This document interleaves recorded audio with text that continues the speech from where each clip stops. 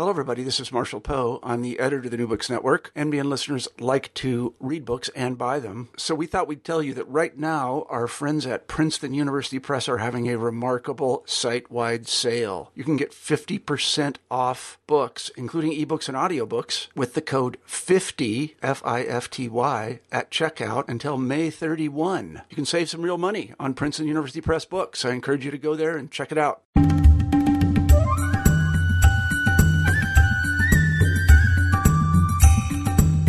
Hi there, and welcome to New Books in South Asian Studies. I'm your host, Ian Cook, and today we're talking about Entangled, Urbanism, Slum, Gated Community, and Shopping Mall in Delhi and Gurgaon by Sanjay Srivastava. The book is published by Oxford University Press, and Sanjay is a professor and head of sociology at the Institute of Economic Growth in Delhi. This book is a wonderfully readable piece of urban anthropology. It explores the ways in which spaces and processes are interconnected in the city, and we move from temples that resemble shopping malls through the gates of luxury apartments and into the electricity supply networks of slums. And in doing so, the book pulls together all the different threads that entangle city dwellers with one another. Really is my new favourite piece of urban anthropology. I'm absolutely obsessed with this book, and I hope you enjoy listening to me speaking with Sanjay. Okay, so it gives me great pleasure to welcome Sanjay to the show. Thanks a lot for your wonderful book, and thanks so much for coming on. Thanks, Ian. Thanks for this opportunity. Wonderful. Okay, so before we talk about your book itself, could you please briefly tell us a little bit about your past academic interests and how it fed into this project? Mm-hmm. Well, I'm an anthropologist, and my first book, which was called Constructing Post-Colonial India, National Character and the Doon School, was about a school, boarding schools, about three different boarding schools, where I was, interested in, well, not so much in classroom schooling and pedagogy as such, but the broader context within which certain kind of nationalist education developed. So the the key focus of my study was a school called the Doon School, which is a very famous boarding school for boys. She produced lots of well-known men, novelists and politicians, etc., etc.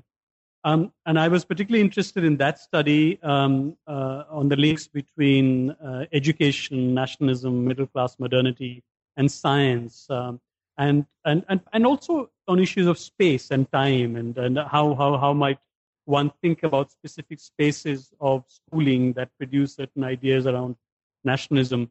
And when I was doing that particular project, the city began to kind of figure quite significantly in the project in terms of thinking about histories of Indian nationalist imagination, because historically it's been about the village and the village as the essential India. But here, you came across lots of images and symbols of the city. The manner in which a school was organized as kind of an urban space, as a contractual space rather than a village space. So the city was seen as a space, as the urban was seen as a space where India was going to move to, so the school was a space where no one is supposed to know each other's caste in a similar way that the city is supposed to be contractual rather than personalized spaces. So in a sense, the city has been very significantly a part of the Indian nationalist imagination. So that first work interested me much more significantly in the ideas of the city. And of course, I've always been interested in spaces, the spaces both in the material and symbolic aspects. So that was my first work. And, the Doon School, for example, when it was established on the premises of what was earlier a laboratory where, or a botanical garden which was like a garden of science. So there were very deliberate symbolic efforts to locate a nationalist school, which was established in 1935, around ideas of urban modernity and science. So that was my first work, which interested me about how to think about urban spaces as part of larger processes of modernity and science and nationalism in the non-Western world. My second monograph, which was called Passionate Modernity, Sexuality, Class and Consumption in India, was actually much more explicitly about the city, but the sexual cultures of the city, intimacy, ideas of pornography, and how they circulate within the city, and how they are built around ideas of the urban. So I carried out field work at what in India, I'm sure some of the listeners, and you might know, are called sex clinics, where men go to, working class men, for so-called sex problems, but also how to have a male child. So I was interested here in this particular context, and again, about the various processes of the city, lives of poor migrant men in the city, transit points such as bus stations and train stations, where knowledges about cities circulate, consumer cultures in the urban environment, the sexual geography of the city. And since then, I've also kind of written various journal articles and book chapters about different aspects of the urban. And I've also made a documentary film about an urban village in Delhi.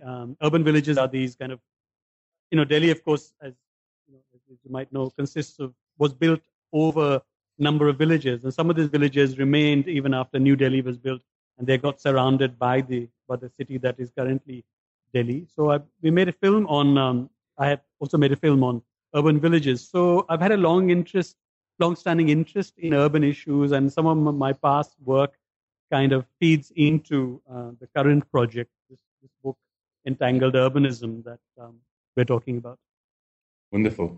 Okay, that brings us nicely to talk about Entangled Urbanism. And as the subtitle of your book suggests, it's about slums or settlements, about gated communities, and also about shopping malls, both in Delhi and Gurgaon. And we're going to talk about each of these three spaces in our conversation. But I thought before we do turn to speak about these spaces, could you please tell us a little bit about a couple of the guiding ideas that you bring up in this introduction of the books? Firstly, you have this wonderful idea in the beginning when you say the city is like an argument, and also the title of the book itself, Entangled Urbanism. So could you unpack those two concepts for us a little? Well, I'm interested in spaces, of course, and I'm influenced a great deal by urban geographers who much more specifically address the issue of space as social, as both object and also a process.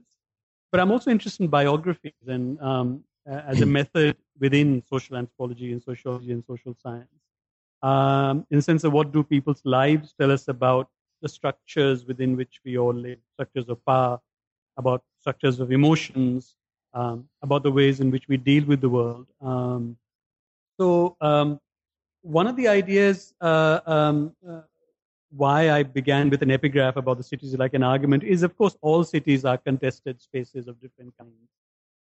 So here the contest in Delhi and other such cities around the world would be between different kinds of people, so-called well-off, the not-so-well-off. So people live in slums and people live in gated communities and different processes that this leads rise to.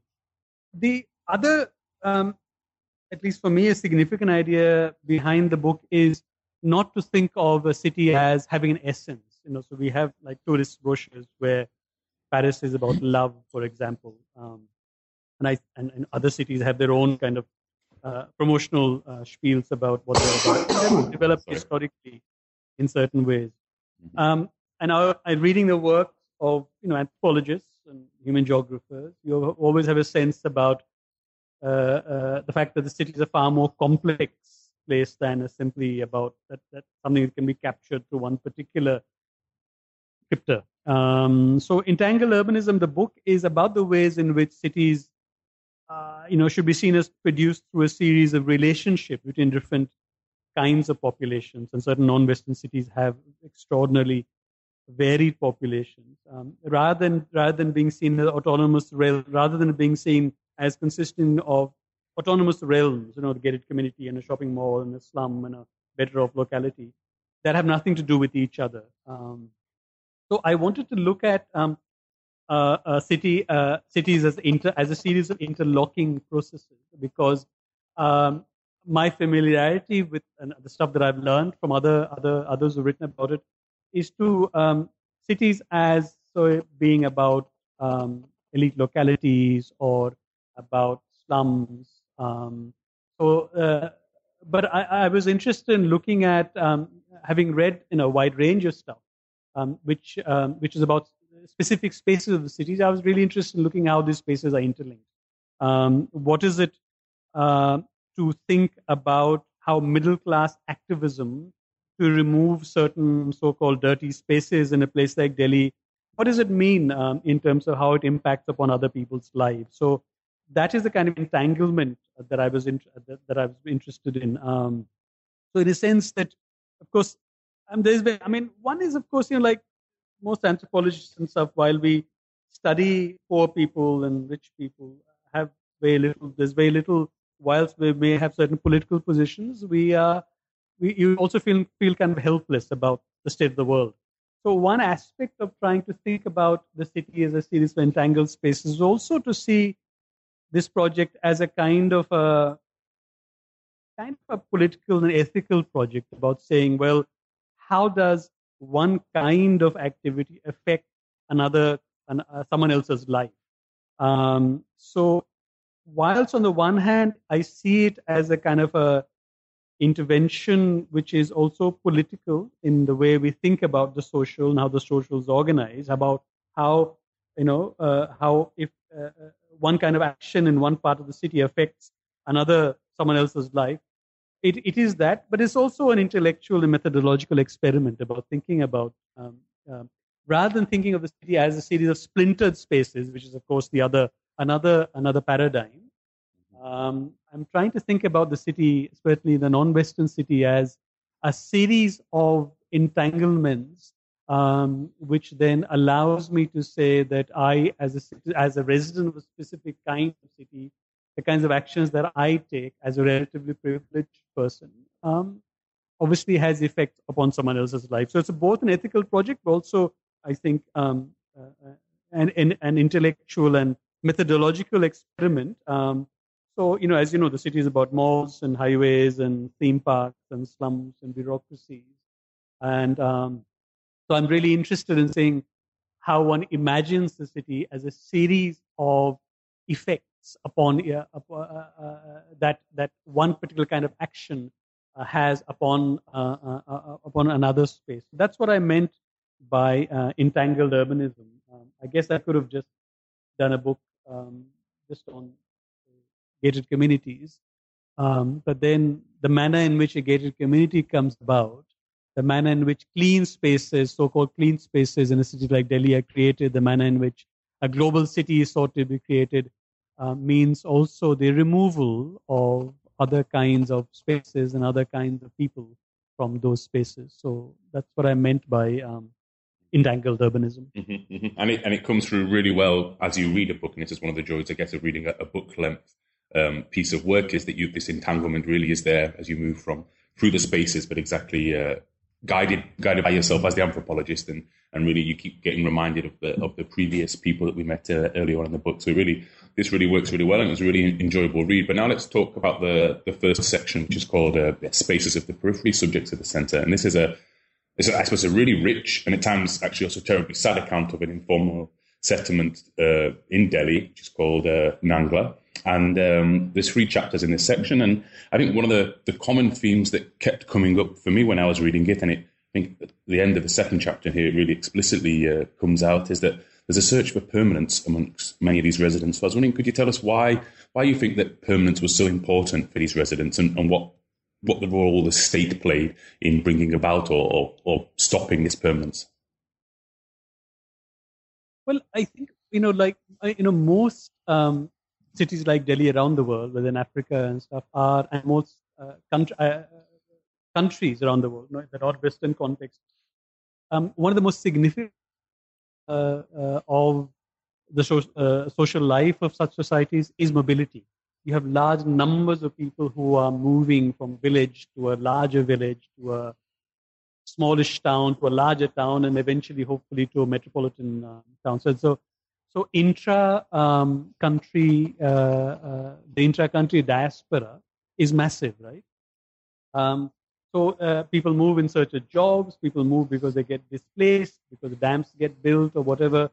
But I think primarily also, people move in search of jobs. Now, despite the fact that all these societies are marked by such extraordinary mobility, the most significant way in which you can access your rights actually built around providing a proof of permanence. Right? You need, if you want in India, for example, government ID cards that allow you to access cheap food, the so-called ration card, and now they're called below poverty line cards, for example. you need proof of residence, which for large numbers of people are really difficult to provide because they spent half their life moving from one place to another to earn a livelihood, and that's certainly the kinds of people that I was working with in this part of the book. And so the desire for the proof of residence is a desire which allows you to which is because of the fact that it allows you access to different kinds of subsidized food or hospital or schooling facilities, etc. So this is the kind of, so the search for permanence, a permanent address in a context we are constantly having to move on, is really a search for a livelihood and access to resources.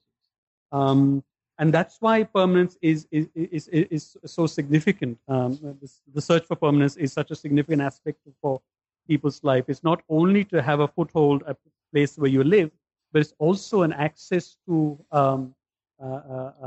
goods for survival, right? And it's a search of permanence in a society, and societies where there's such huge, large-scale mobility. So how do you get permanence? So you try getting proof of permanence through, maybe ID cards, and you can't get a genuine ID card because you can't provide a proof of permanence. So you get people to get you a fake ID card, and in the hope that fake ID card at some point in time will get you a genuine ID card. So the relationship between fakeness, genuineness is a very complex one. And that's what I was interested in terms of exploring the city as a site for poor people to search for this permanence. And the state is, of course, an overwhelming factor in people's lives, although we now have theories of neoliberalism which suggest that increasingly people are moving into sort of private worlds and entrepreneurship in countries like India and in many other countries like in other parts of the non-Western world. The state continues to be the most significant actor in the lives of poor people. And in fact, if you speak to poor people in India, certainly or relatively poor people, it is not that what they most desire is private sector jobs. In fact, what they most desire is actually government jobs. So in this part of the book, I was interested in both ethnographies of the state. How do people on an everyday basis deal with the state? And how does the state deal with them? What is the state? So people trust the state, but the trust is not reciprocated because the state itself is not any kind of neutral thing, as we know from the studies of various recent studies. It's made up of the different kinds of people who make up the state. So there's that other theory of the state which always saw the Weberian theory of the state, which saw the state as this fixed thing, neutral, above society. Whereas in everyday life, of course, it is fickle. It has peculiar relations with poor people, and poor people have peculiar relations with the state. So the state is that everyday thing with whom people really desire, but that love is not reciprocated, and that's why that part of the book is really about kind of the everyday state and how people deal with it, and different kind of strategies that people have to deal with the state. Because the state that they see, in fact, in the Nangla, this slum that was demolished that I talked about, the state was a kind of a drunk official who would come every second day to do a survey or the other. He became a part of the locality, that slum called Nangla. So that there were blurred boundaries between the people in the state, which makes for very difficult dealings with the state, because although we imagine the state to be this formal mechanism where you know where you stand, it has rules and regulations, in its everyday incarnations, it's a very fickle thing. And it's that fickleness that I was interested in exploring, and what are the strategies that people have in order to deal with the fickleness. If the state is fickle, well, I think one of the things that people did at Nangla is to employ just as kind of fickle strategies to deal with it. The kind of magical strategies that, for example, others have described, people like Michael Tausig have talked about. And I think that city is that part of the book is really kind of ethnographies of the state through looking at everyday interactions that people have with the state. And rather than have a moral position on faking, getting fake documents, that part of the book is really about what happens in a city so that people try and gain the maximum they can out of a state in a deeply asymmetrical society, in a very deeply divided city. And that's what really that section is about. It's a wonderful idea. I think it's in the third chapter when you say the state has a certain mood, and how people have to read the mood of the state as if the state was a person in good mood or in a bad mood and so on. But let's move on to the second section, which is quite a different space. But as you mentioned earlier, it's a space that's also entangled with the slum, and that's the gated community. And you have a discussion about various middle class residents' lives, and you suggest that their practices can in some way be framed as something which is post-national. So I was wondering, could you explain what you mean by this and how it plays out in the city? Okay. I'll just begin by saying what I don't mean by post-national, because it is a term that's been used in other contexts as well. So I don't mean by post-national that the nation state is insignificant, because that was something that was in the mid-90s. There was this argument around that there are these post-national social formations such as NGOs, and that the nation state is now insignificant. Increasingly, that position has now been kind of revised to say that the nation state is not insignificant. It revises that the state certainly appears in different incarnations, even with the rise of globalization. So that's not what I mean by post-national. I also don't mean by post-national a kind of a critique of the nation state. And that's the other thing, that we should be post-national in order to suspend the idea of the nation state and think of that this is not a theoretical political horizon that I'm not using post-national as a theoretical political horizon to think beyond the nation state. I'm deploying post-nationalism here in a very, almost like a descriptive term. Hopefully it's not empiricist, but what I mean by it is how contemporary nationalist ideas and emotions are entangled with the new practices of consumerism and the associated cultures of privatization and individuation. So how does the national emotion continue to be a significant aspect of everyday life and practice, but is expressed through the newer entanglements with cultures of consumerism, which are also about cultures of privatization and individuation. So ideas of the new individual. So specifically, for example, how do ideas of public-private partnership play out, both in terms of commercial activity, but also newer notions of the nation state and how the new nation state ought to be organized, what ought to be its relationship with the private sector and citizenship. How, for example, India, there's been rise of activity by what in India are referred to as resident welfare associations, which are akin to like neighborhood associations in the US, I guess. So RWAs, Resident Welfare Association in India, are primarily middle class associations. There's been a rise of middle class activism through RWA politics, which I think is part of a post-national environment, whereby at an earlier point in Indian history, the nationalism was, of course, a middle class activity, but it was by middle class people, but on behalf of the poor.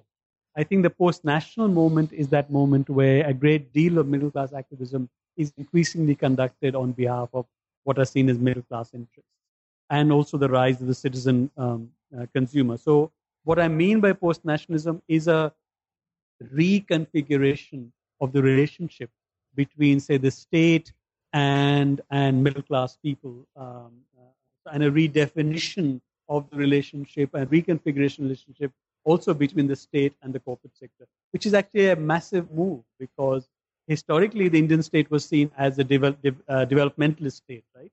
A state that was primarily acting on behalf of the poor.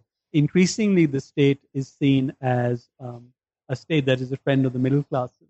So in Indian popular culture, for example, now the hero of Bollywood cinema is not the person who saves on behalf of the nation state. Right? In the 50s and 60s, it was the dam builder, the scientist, the doctor, the person who was not a conspicuous consumer who was the national hero. From the 1990s onwards, in Indian popular culture, the national hero is the consumer, right? The man who is global, the man who is who is transnational, who is a consumer, because it's consumption that links the nation state to the world. I think that's the big shift. That's what I'm thinking of when I use the term the post-national period. So the nationalism continues to be significant, but it is increasingly entangled with global cultures, consumerism, and in different kind of realms, whether it's public-private partnerships and road building or electricity distribution, privatization of infrastructure. That in different realms, you will have a very different idea of the nation state, a different idea of individuation. So that's what I meant by the post-national. Because I am also, I'm deeply interested in how consumer cultures reorganize our lives beyond just buying goods, what they actually mean to us as different kinds of people, and that's where my interest is located in terms of thinking about the city, thinking about culture and social change that's happening. Mm-hmm, mm-hmm. Thank you. If I may, I just ask one more question on this section, more of a methodological question, because I think one of the reasons why, at least in urban studies or in South Asia, we know quite a little. We know very little actually about the super rich because they're behind gates. They're hard to reach. I was wondering, how did you go about finding these people? I mean, how did you go about as an anthropologist doing the research? I'm sorry. Can you repeat that question? It's echoing a bit. Okay, I'm just saying, like methodologically, how did you get to meet the rich in the gated communities? How did you go about? Yeah, that's a really interesting question, and it's a question that anthropologists don't often ask each other. Yes, because I mean, we assume that you just go into the field and you start doing your stuff. Well, it's an interesting question in this particular context, because clearly you have to have access to people who otherwise would not give. It's not like working in a village, right? You go to a village and you set up shop, and in a sense, the anthropologist who goes to a village is in a sort of a relatively powerful position, and you can ask questions and you can ask people to come and visit you, and people will. But this is the gated community kind of work is with people who really have, to whom you are the supplicant. I mean, they don't really have they have nothing to gain from you, and don't particularly, and they are usually much more powerful and richer than you are.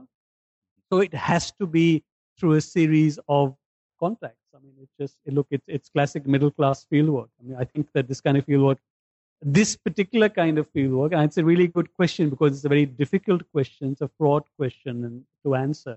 It is a question. It is the kind of fieldwork that you do if you have access to a certain kind of people, because they think that you're like them. You get access to certain kinds of people. You may have access to certain kinds of people because you may have been to similar schools or colleges or universities, and or meet at other kinds of forums. So you get access to that world because you go along with the idea that they think that after all you are one of them. That's just. But I think it's something that anthropologists don't discuss often enough. Increasingly, it is something that we should be talking about because anthropological fieldwork is now of a different kind. People don't only work in villages. So the question of how you get access to this other kind of world of power and the well-off and the elite is an important question. It's a question of method. It's a question of how certain kinds of anthropology is also an anthropologist is done under a series of through pretense and through not disclosing certain kinds of things, which has always been a way that we produce knowledge in any case. But I think it's become much more a question that we need to address much more significantly, because the manner in which we produce knowledge stands in a sense exposed because we don't all of us no longer work in villages, and so the simplest answer would be to your question is that you dissimulate in some ways. You go through people that you know. You let people assume that there is a shared world between the anthropologist and the people that he or she is talking to. Otherwise, this kind of work, anthropology that works with the rich and the powerful, it's a much more difficult thing to do, because there's no particular reason why that group of people would give you access to their world. I mean, you're the supplicant, and you just have to, unlike the other kind of anthropology, where you're not the supplicant, you're very much in a powerful position. Mm-hmm. So these different kinds of strategies become important when you do field work. What's the term? The field work that you looking up kind of field work rather than looking down kind of field work. Yes. So, as opposed to in the first part of the book, where you were considered sometimes to be a government agent or someone like this when you were around the slum. Okay, let's talk about now about the final section of the book, and this again is centered on consumption, or maybe more directly centered on consumption in this section, but not just amongst the rich of the city, but also in the final chapter you talk about in villages at the periphery, and also about temple goers as well, who are this sort of in-between middle-class category that you discussed. So I was wondering, could you please tell us how and why consumption plays such an important role in building the contemporary urban imagination? Okay. The final bit is,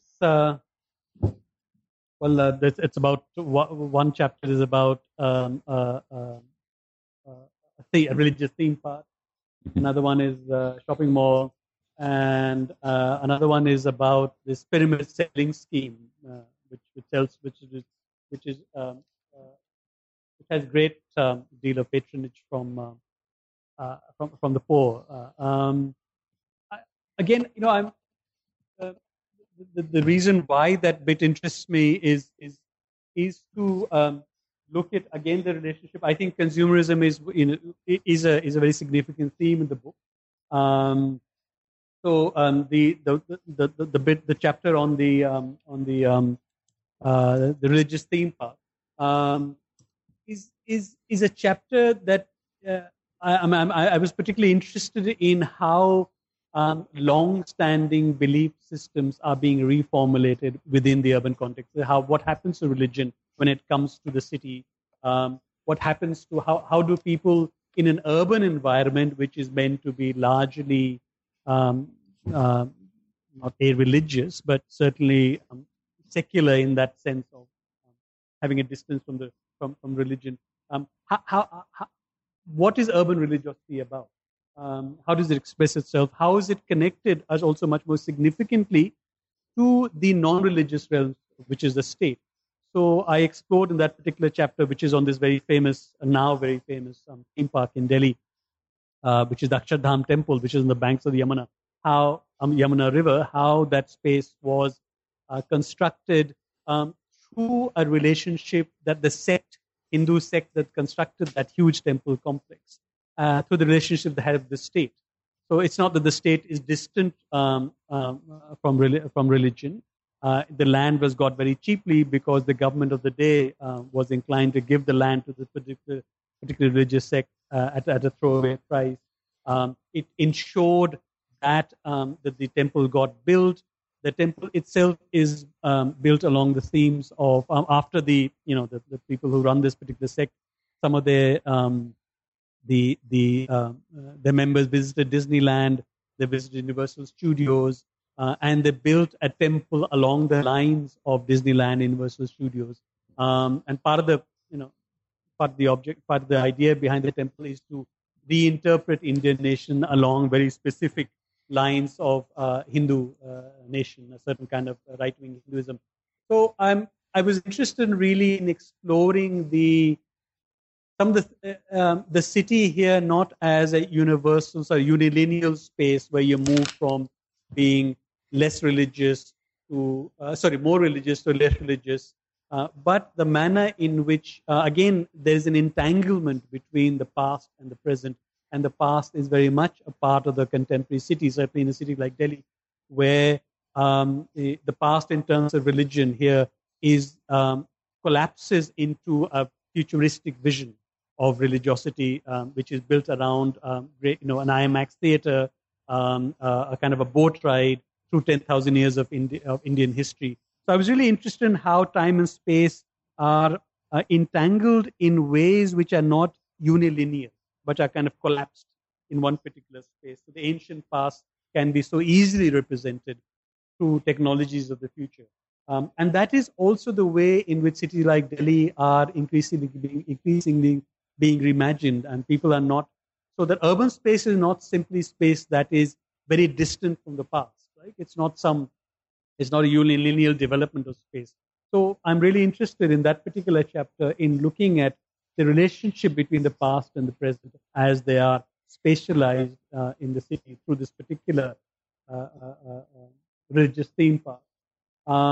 And then the next chapter, which is about shopping malls, it kind of flows on from that way, that Disney temple, if I could put it that way, chapter, in as much as you have now different kinds of spaces which are linked to each other. So the shopping mall chapter is really a space that is linked to the earlier temple space, because I think increasingly we do have the production of religious spaces which are not very different from shopping mall spaces.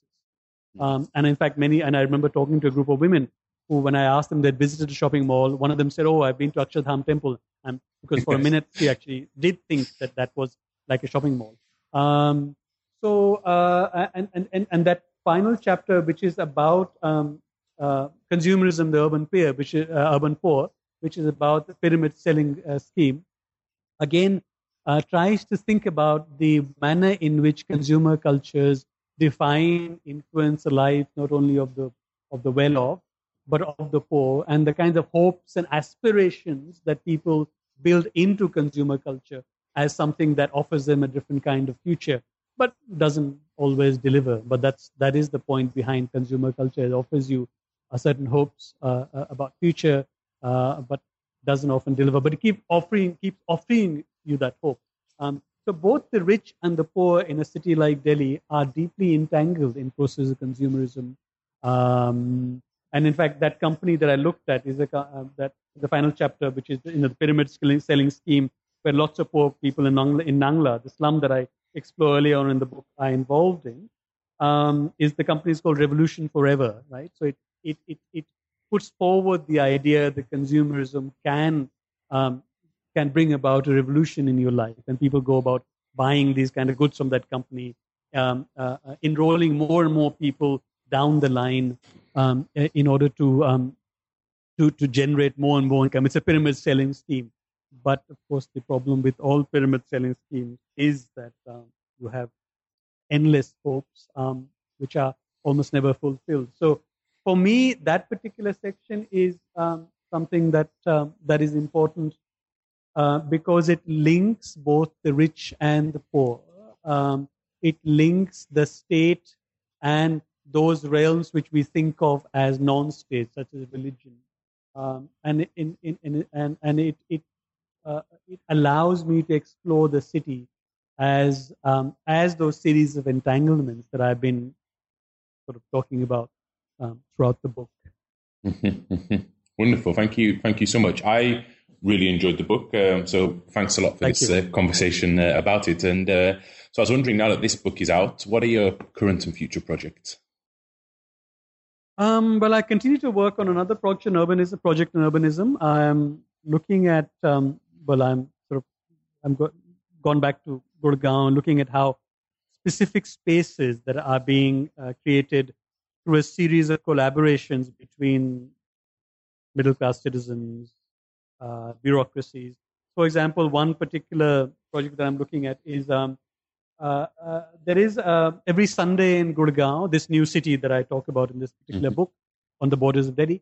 Every Sunday they have something called a Rahagiri, which means streetness or taking over the street, which is comes from an idea which I think begins in Colombia. There's something called cyclovia, where people every one day of the week the streets are shut off and you have no cars, only sort of cycles, and people bike on bicycles. And this is also something that's been started in Gurgaon some years ago, where on Sunday morning for 4 or 5 hours, so-called citizens take over the street. There's no traffic, and people walk around, and you can get free bicycles, and you kind of you bicycle around. So it's the idea of people taking over the streets. But I'm really interested, and I've been looking at it ethnographically, about how this notion of the street and public spaces has been something that's been produced through a collaboration between middle-class citizens, the real estate developers who are interested in producing the notion of a community so that they can further market their other localities that they are producing in Gurgaon, and the media, for example. So the media also sponsors this particular Rahagiri movement because Gurgaon is a growing area. There are newspapers, there are television channels that also are. It's a very important marketing area. So that's another thing, that project that I'm working on, looking at creation of spaces through these kind of collaborations that are happening. And I'm also working on a project on new labor, which is the government of India has this huge skills development program. So I've been doing some field work in a so-called Maoist affected areas. The government of India wants to train people in these so-called Maoist affected areas to become, I guess, in effect, like mall workers. So I'm interested in new ideas of work. And how do you convert? What is the idea of work in a context I'm working in the state of Jharkhand, which has very strong Maoist movements. So how does one imagine work in a context where the most significant experience for young people has been Maoist activity, extreme left-wing activity. So this project is really about kind of the whole notion of turning potential Maoists into mall workers. What does skill mean in the context of consumer culture as a global economy? Because the government of India is putting in vast amounts of money, hundreds of millions of dollars, certainly. So I'm interested in the social and cultural dimensions of work, the meaning of work, and this kind of work, of course, has been done for the. I don't know. You might remember in the U.S. there was a project that was done with Delta Airlines. It was a book called The Managed Heart, which looks at emotional labor. So in this particular context, I'm really interested in new labor, also notions of emotional labor, but in a very different context than the U.S. And also trying to think about what neoliberalism actually means. What is it? How does it actually come to localize itself in very, very poor contexts? What is the social meaning and cultural meaning of social exclusion? Poor people from really poor backgrounds, how do they reimagine themselves, try and reinvent themselves if they have to go and work in a shopping mall? And part of that work has been done at an air hostess training academy, where you get lots of kids from small towns and villages who want to be cabin crew. And what are the skills they have to learn? What does it mean to try and reinvent yourself in a 12-month period when you have, say, 18 years of your life spent in a very different social and cultural environment? So these are some of the things that I've been working on.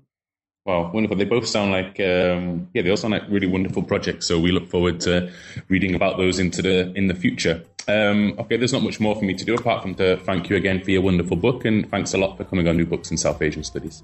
Thank you, Ian. Thank you for the opportunity to talk about these projects and the book. Thanks a lot. Thanks so much for downloading the New Books in South Asian Studies podcast. I've been your host, Ian Cook, and today we've been talking about Entangled, Urbanism by Sanjay Srivastava. I really hope you've enjoyed listening to our conversation as much as I enjoyed reading the book and speaking with Sanjay, and I hope you download again next time. Ta-ra!